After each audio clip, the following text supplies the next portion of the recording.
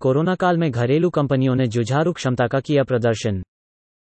भारत में कोरोना महामारी संबंधी गतिरोध के बावजूद घरेलू कंपनियों ने काफी जुझारू क्षमता का प्रदर्शन किया है। भारतीय कंपनियों के 50% सीईओ का मानना है कि कोरोना महामारी संबंधी गतिरोध के बावजूद घरेलू कंपनियों ने काफी जुझारू क्षमता दिखाई है। ईवाई इंडिया के सर्वे के अनुसार भू राजनीतिक चुनौतियों ने भी कारोबार के सामने कुछ नई परेशानियां पैदा कर दी हैं। घरेलू कंपनियों पर भरोसे के मामले में भारत 89% के साथ सबसे आगे है। भारतीय कंपनियां घरेलू आबादी में सबसे भरोसेमंद बनकर उभरी हैं। इस मामले में 82% के साथ चीन दूसरे स्थान पर है, कनाडा तीसरे, अमेरिका चौथे और ब्रिटेन 5वें पायदान पर है। विश्व आर्थिक मंच की बैठक में जारी एडलमैन के ट्रस्ट बैरोमीटर की विशेष रिपोर्ट में कहा गया है कि व्यापार में विश्वास के लिए भू राजनीति महत्वपूर्ण हो गई है।